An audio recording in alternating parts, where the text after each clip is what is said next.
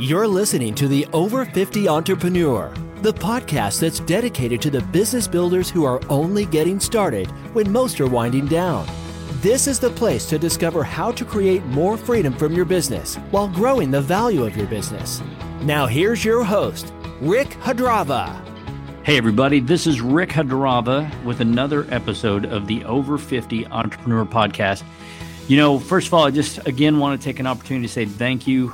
All the emails we keep getting with your comments and questions, and it just really lets us know that we're on to something. So please be sure to continue to send those my way at rick@epicsbiz.com. That's rick@epicbiz.com.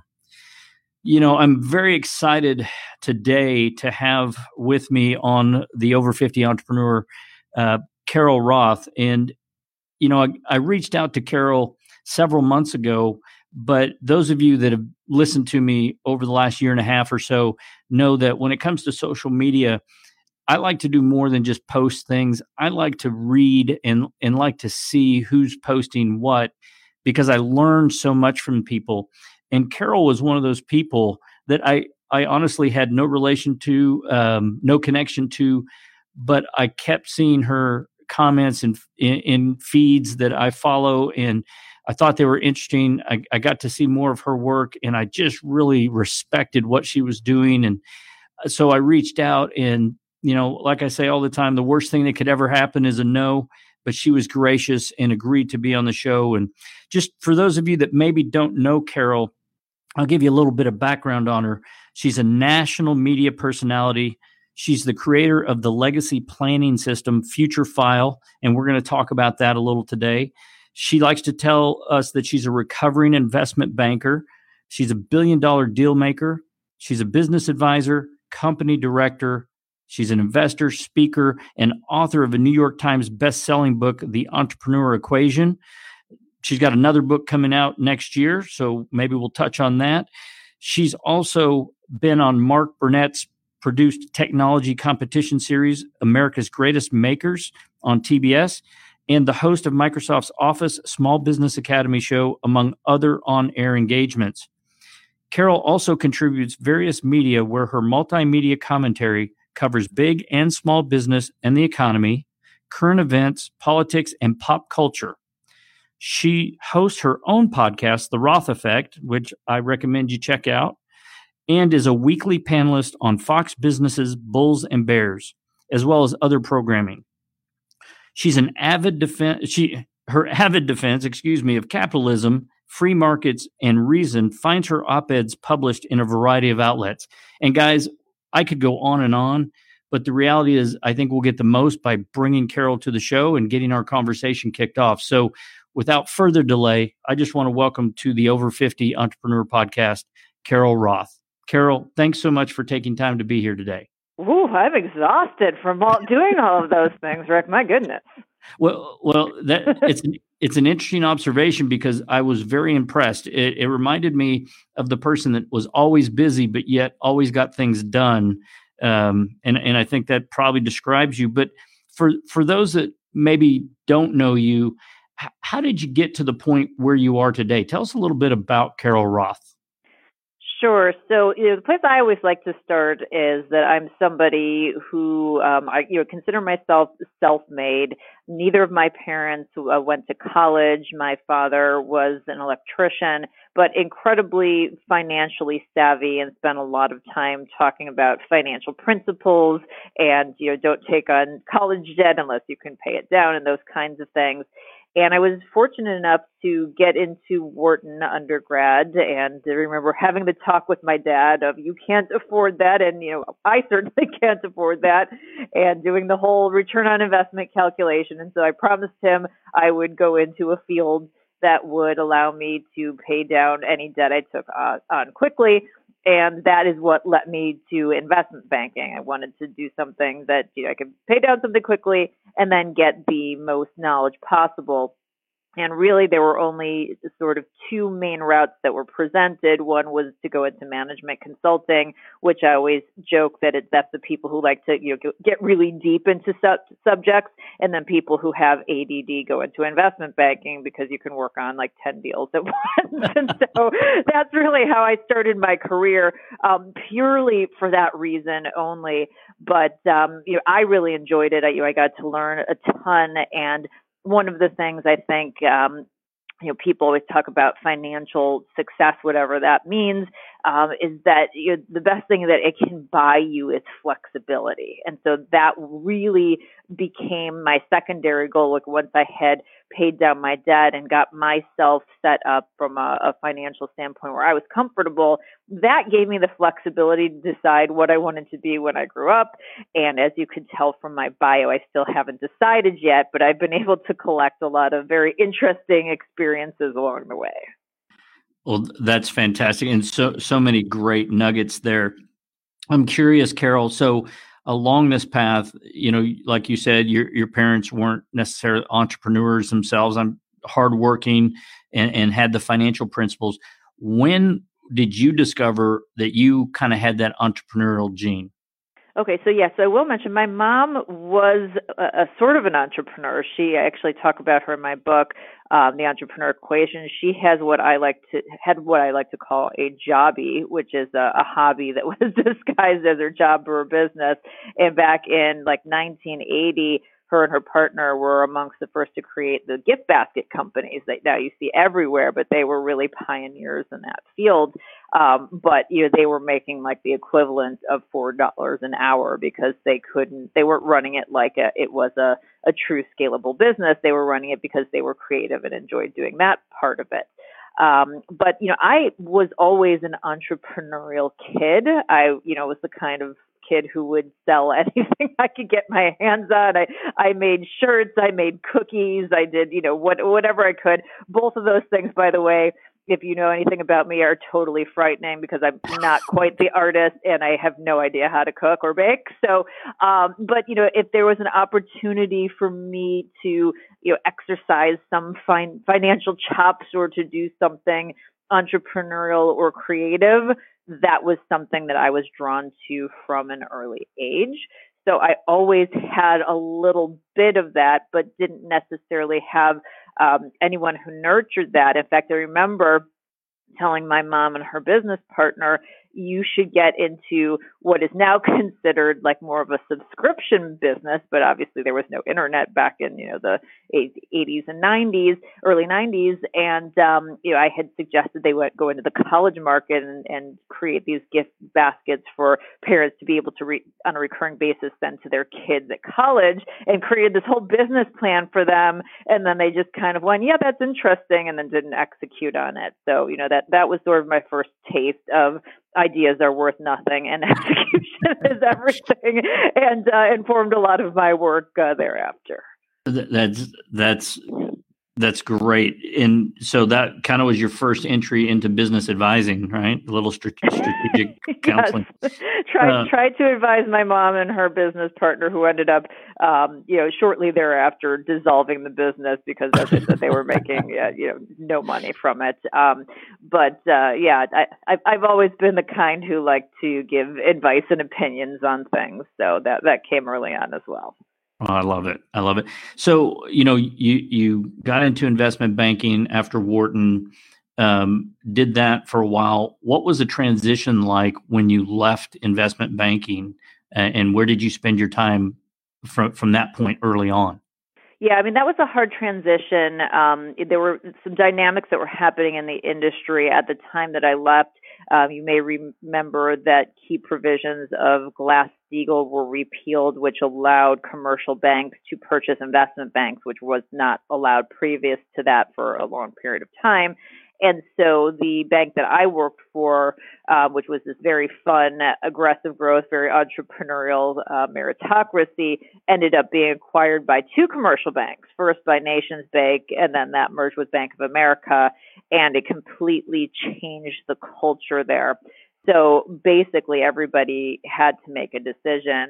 And I had looked at some different entrepreneurial ideas, and ultimately decided to go out on my own, but ended up back doing my own investment bank with my husband at the time, which we, over time found out that we were better as marriage partners than business partners. But you did spend several years working with him because he also worked for the same company.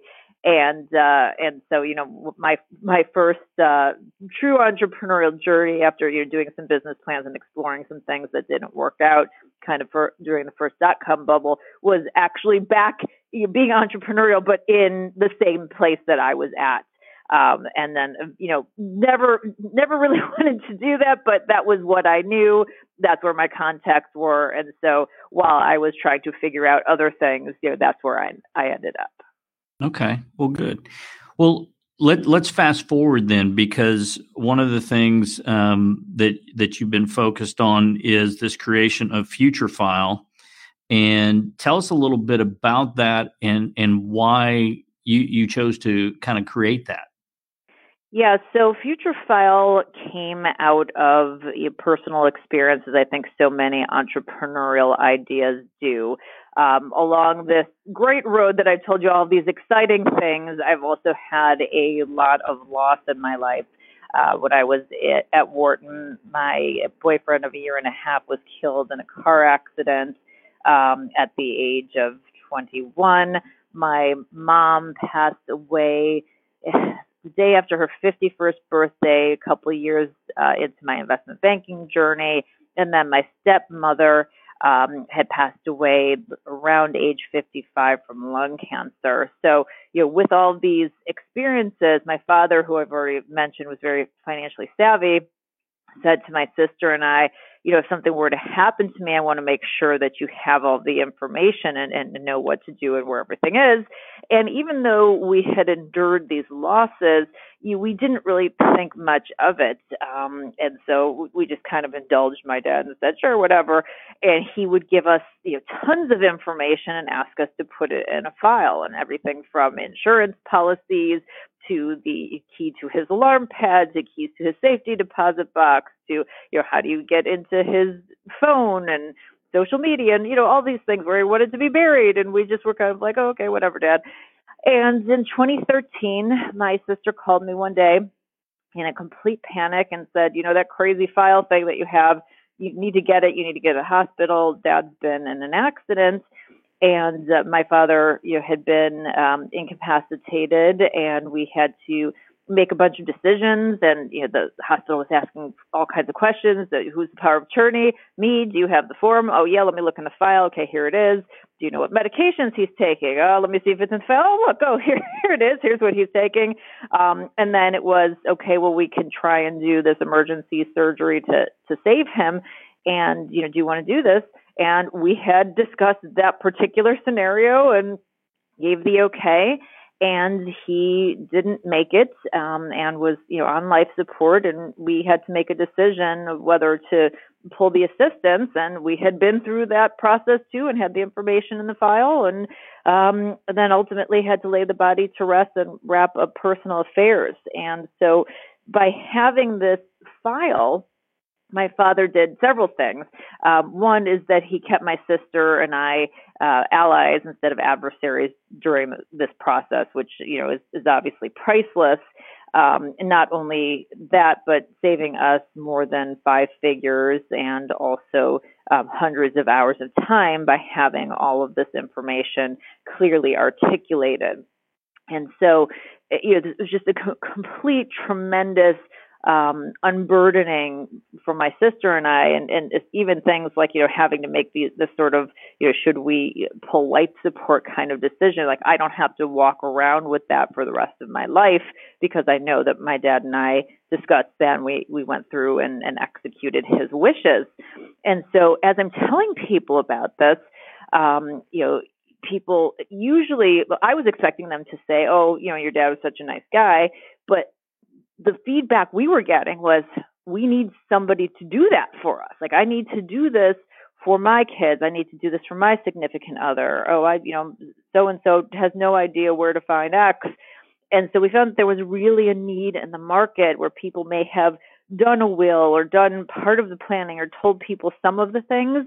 Nobody really created that full roadmap to help people not only plan everything, but then the roadmap for the loved ones left behind to follow to make that process much easier in their greatest time of need. So Future File became that product, and we have a kit very much like the one that my dad made us do back in the day, but a little bit more refined. And we also have a software version that resides on your own computer, not in the cloud, for security purposes. And, it's sort of a mission that my sister and I put out there so that we could help other families that were experiencing that same kind of challenge. I think most of us listening have some experience in that. And, it's a whirlwind kind of situation a lot of times when you have a parent that you've lost. And I love it. The allies, that's a big deal, because I have seen families, what we do on the wealth management side and the other business that I own, we've seen families ripped apart through that process, and it's unfortunate. So I'm curious, because this is a problem, and like any entrepreneur, you guys kind of saw this. How's the adoption rate been? I mean, how are you putting this out there in the marketplace and adjusting, and what have you learned along the way, Carol, as you launched this? Yeah, so we knew that it would be sort of a challenge because it's an educational process. So it's not just, we're not only selling the product, we're also selling, here's the issue. It's something that didn't really exist in the market previously. So that, fortunately, we set ourselves up for this is going to take a longer period of time, and it did. And so, we go to market in a few different ways. We go direct to consumer, and some of that has to do with my media presence. Things happen all the time. In fact, now, you have a situation where Tony Hsieh, the CEO of Zappos, unexpectedly passed away at age 46 with billions of dollars and didn't have a will because he probably thought, I have a lot of time. And unfortunately, a lot of people think that way, and you just never know what's going to happen. And so you have to do that preparation up front. So, when those kinds of things happen, typically, we go into the media and tie into that, and that tends to drive the direct to consumer sales.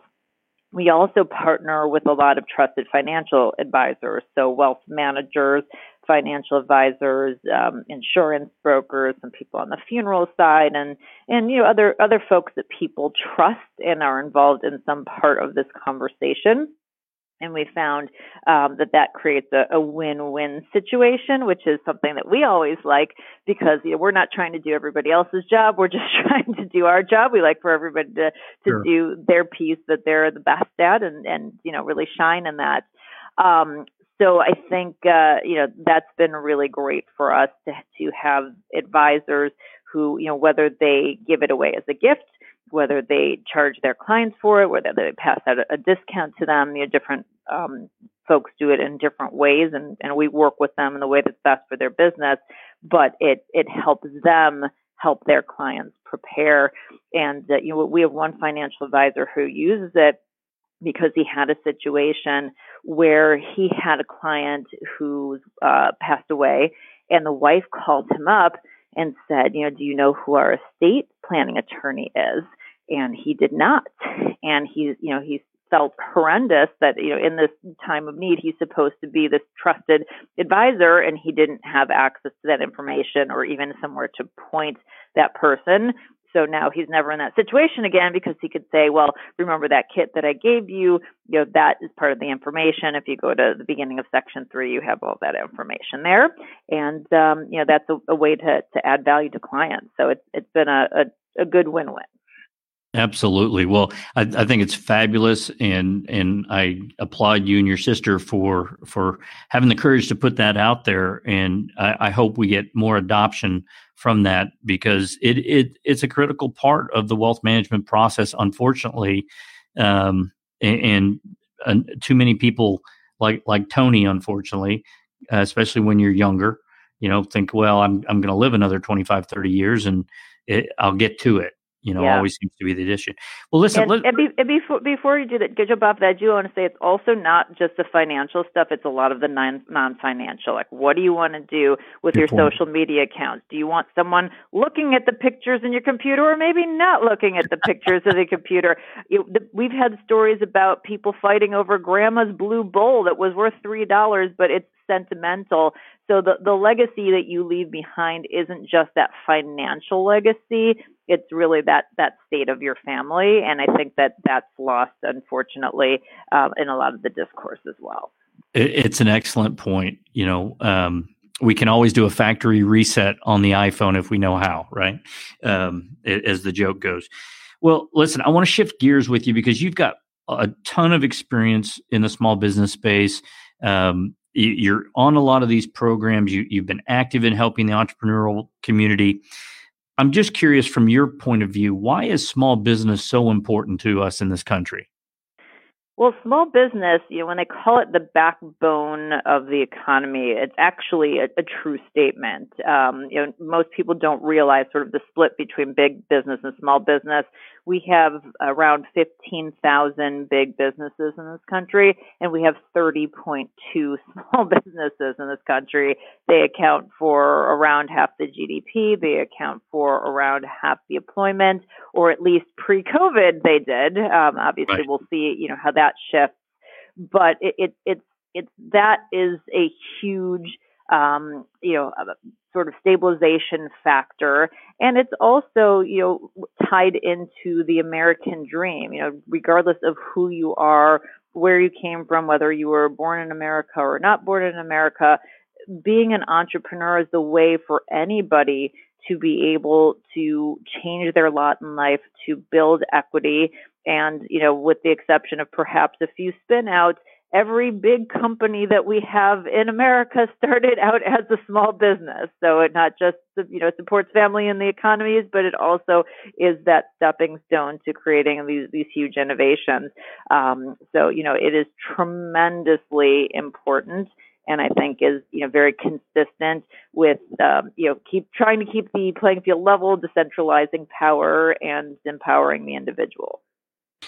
And I agree with you 100%. And I love the flexibility. You talk about financial flexibility, and, it's a double-edged sword. As a business owner, you've got a lot of freedom, but you have almost double the responsibility. And but I love it.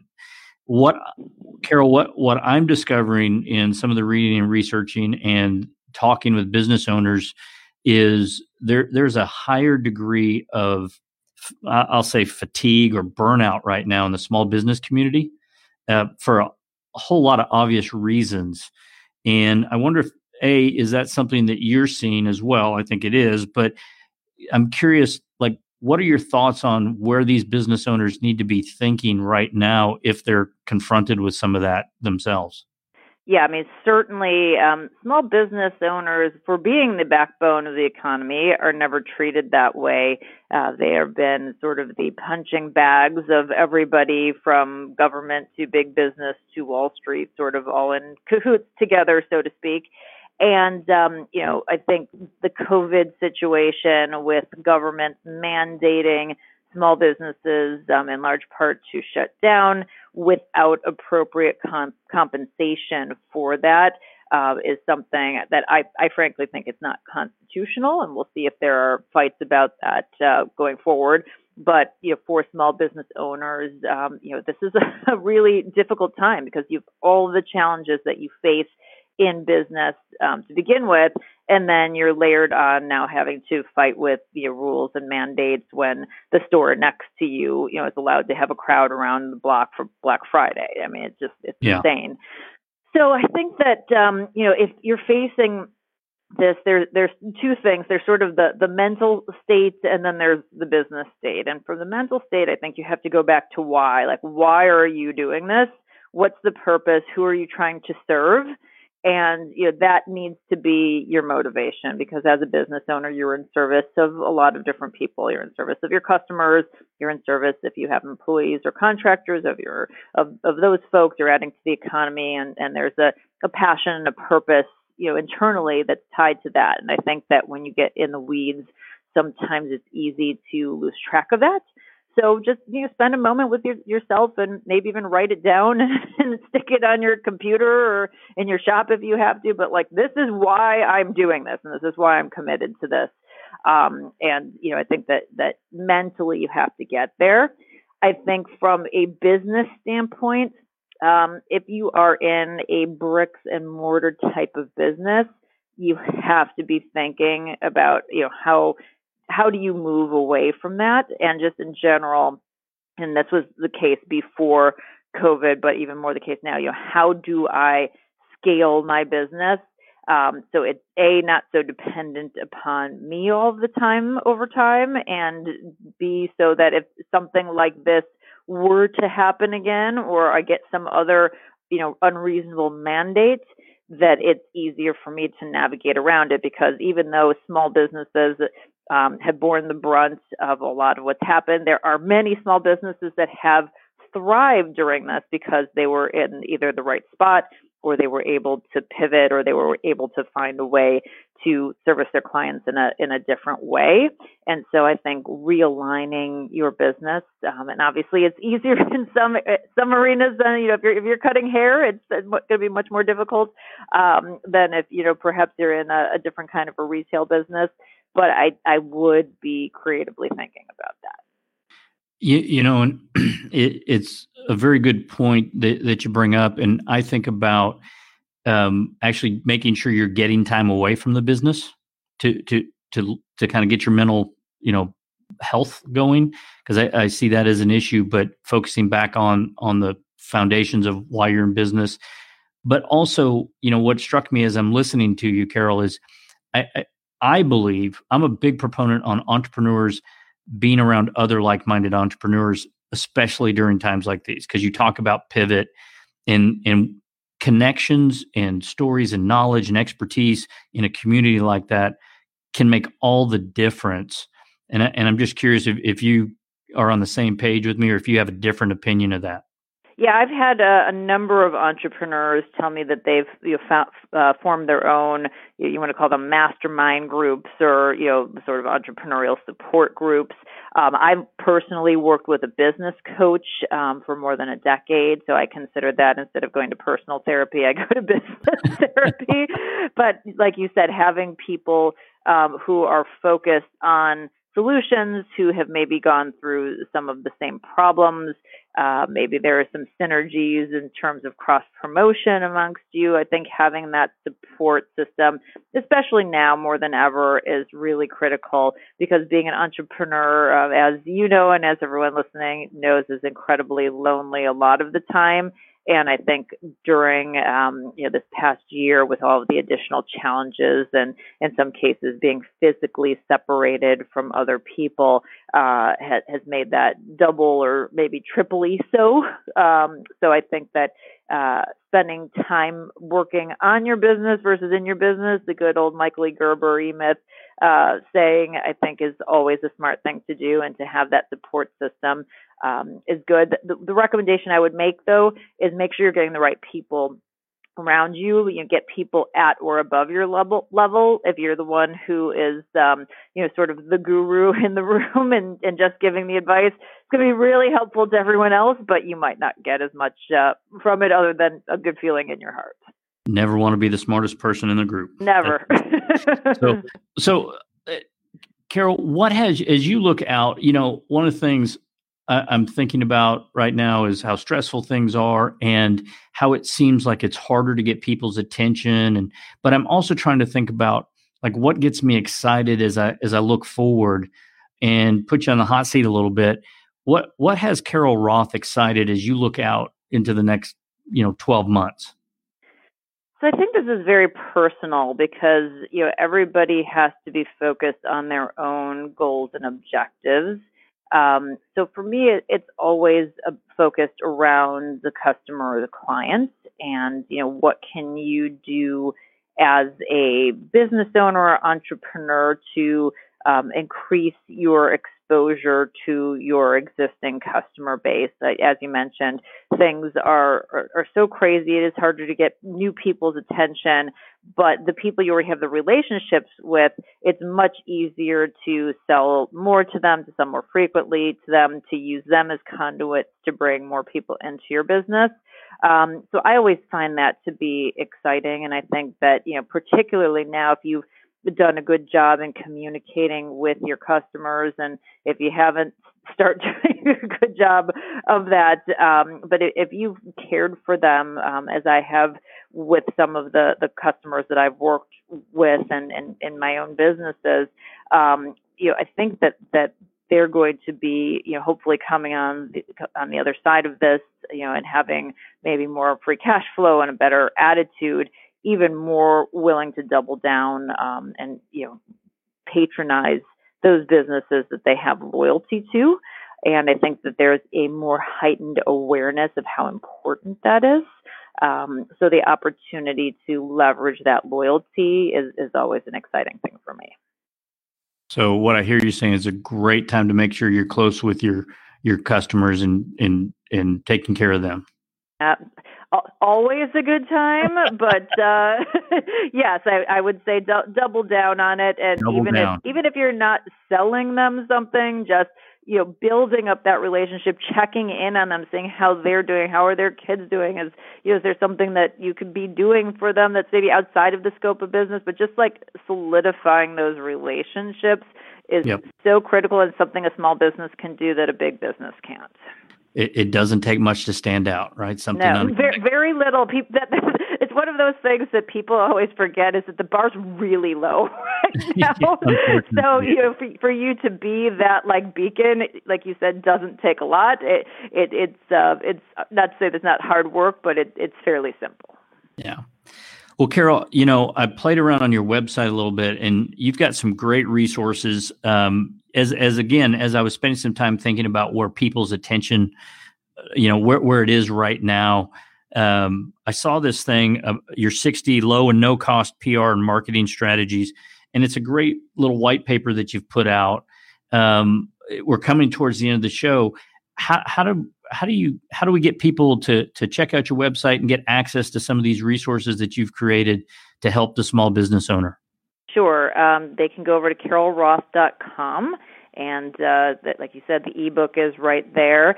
If you are interested in, as an expert, giving your feedback on different posts that we have and getting PR opportunities, we have a PR list. If you can't find that on the website, you can email Tracy, Tracey, at carolroth.com, and she'll get you hooked up with that. And then if you're more interested in my general musings, I'm always on Twitter at Carol JS Roth. Not for the faint of heart, but hopefully you'll learn something and laugh a few times. And we talked about Future Files over at futurefile.com, and there's some resources there as well. And I will give a shout out for the Twitter. It gives me a smile, because you have a whole category of things that you post on, and it's not just business, and it's some fun stuff, and it shows your personality. And I think sometimes that's what gets missed on some of these social platforms. Well, listen, like I said, it's been an honor to have you join us. We're coming to the end of the show. Any last bit of advice or thought that you'd share with our audience before we let you go today? So one of my favorite things to talk about in the realm of business, since we just talked about social media, and given the fact that the landscape has changed and people really need to be sort of reconsidering their why and what they're doing, is to really make sure that you're always focused on ROI, which is return on investment, instead of ROE, return on ego. There are too many things that you can be doing out there that make you look good, and you get pats on the back and you get likes and you do all those things, and none of those increase the equity in your business or pay your rent. So make sure that you really are focused on, if I'm doing something, how is this driving value in my business? How am I measuring what I'm doing? Am I spending the appropriate amount of time doing these kinds of things? Because it's just too easy these days to get caught up on the ego trip. And until we figure out how to monetize that, probably not a good use of your time. Couldn't think of better words to wrap today's show. And guys, be sure to check out our website for today's links to the websites that we talked about and the show notes. You can capture that at epicsbiz.com/podcast. Again, that's epicsbiz.com/podcast. You can be sure to check out the website for other resources, including the Freedom Formula, great tools that we've put out there for you as small business owners. And as always, be sure to send me that email. I want to hear from you. That's rick@epicsbiz.com. I'd love to hear from you. We appreciate you listening. And as always, remember, we're only getting started. The Over 50 Entrepreneur Podcast is sponsored by Epic Business Advisory, where we help entrepreneurs escape the owner's trap, build businesses that can succeed without you, allowing you the opportunity to realize more freedom, think bigger, and pursue next-level goals. Download our Freedom Formula at epicsbiz.com/formula. And remember, we're only getting started.